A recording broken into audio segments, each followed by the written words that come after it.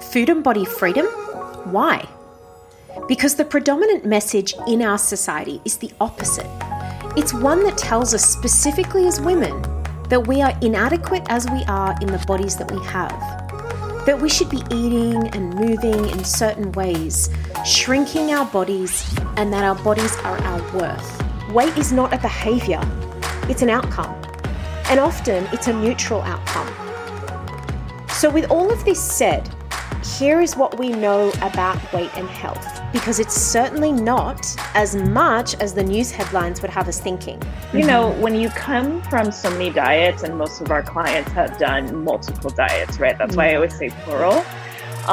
The word balance is always in there. The word moderation, you know, you hear that word moderation everywhere. I don't like the word moderation because Totally. Definitely like diet culture. Let's say that you're told you're pre-diabetic, and that's another really problematic term, but that's for another time. So the common recommendation here would be to lose weight, and yet this is likely to lead to weight cycling, which is metabolically damaging and adversely impacts our insulin regulation. The exact issue that apparently is your concern or your future concern. You know, I have days where I think about the cycle of dieting that I was in and the absolute hatred I had for my body.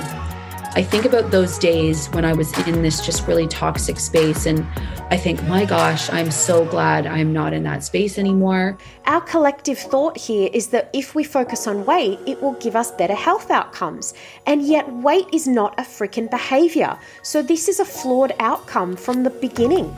It shocks me that people with 6 years of medical training can believe this. It shocks me that anyone with a degree in science like myself can believe that this makes sense, because it doesn't. And eating has been made really complicated. That is entirely valid if that's how you feel.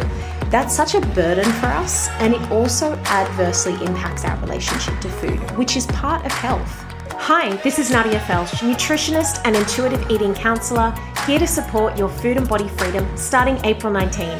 Subscribe to Food and Body Freedom wherever you get podcasts.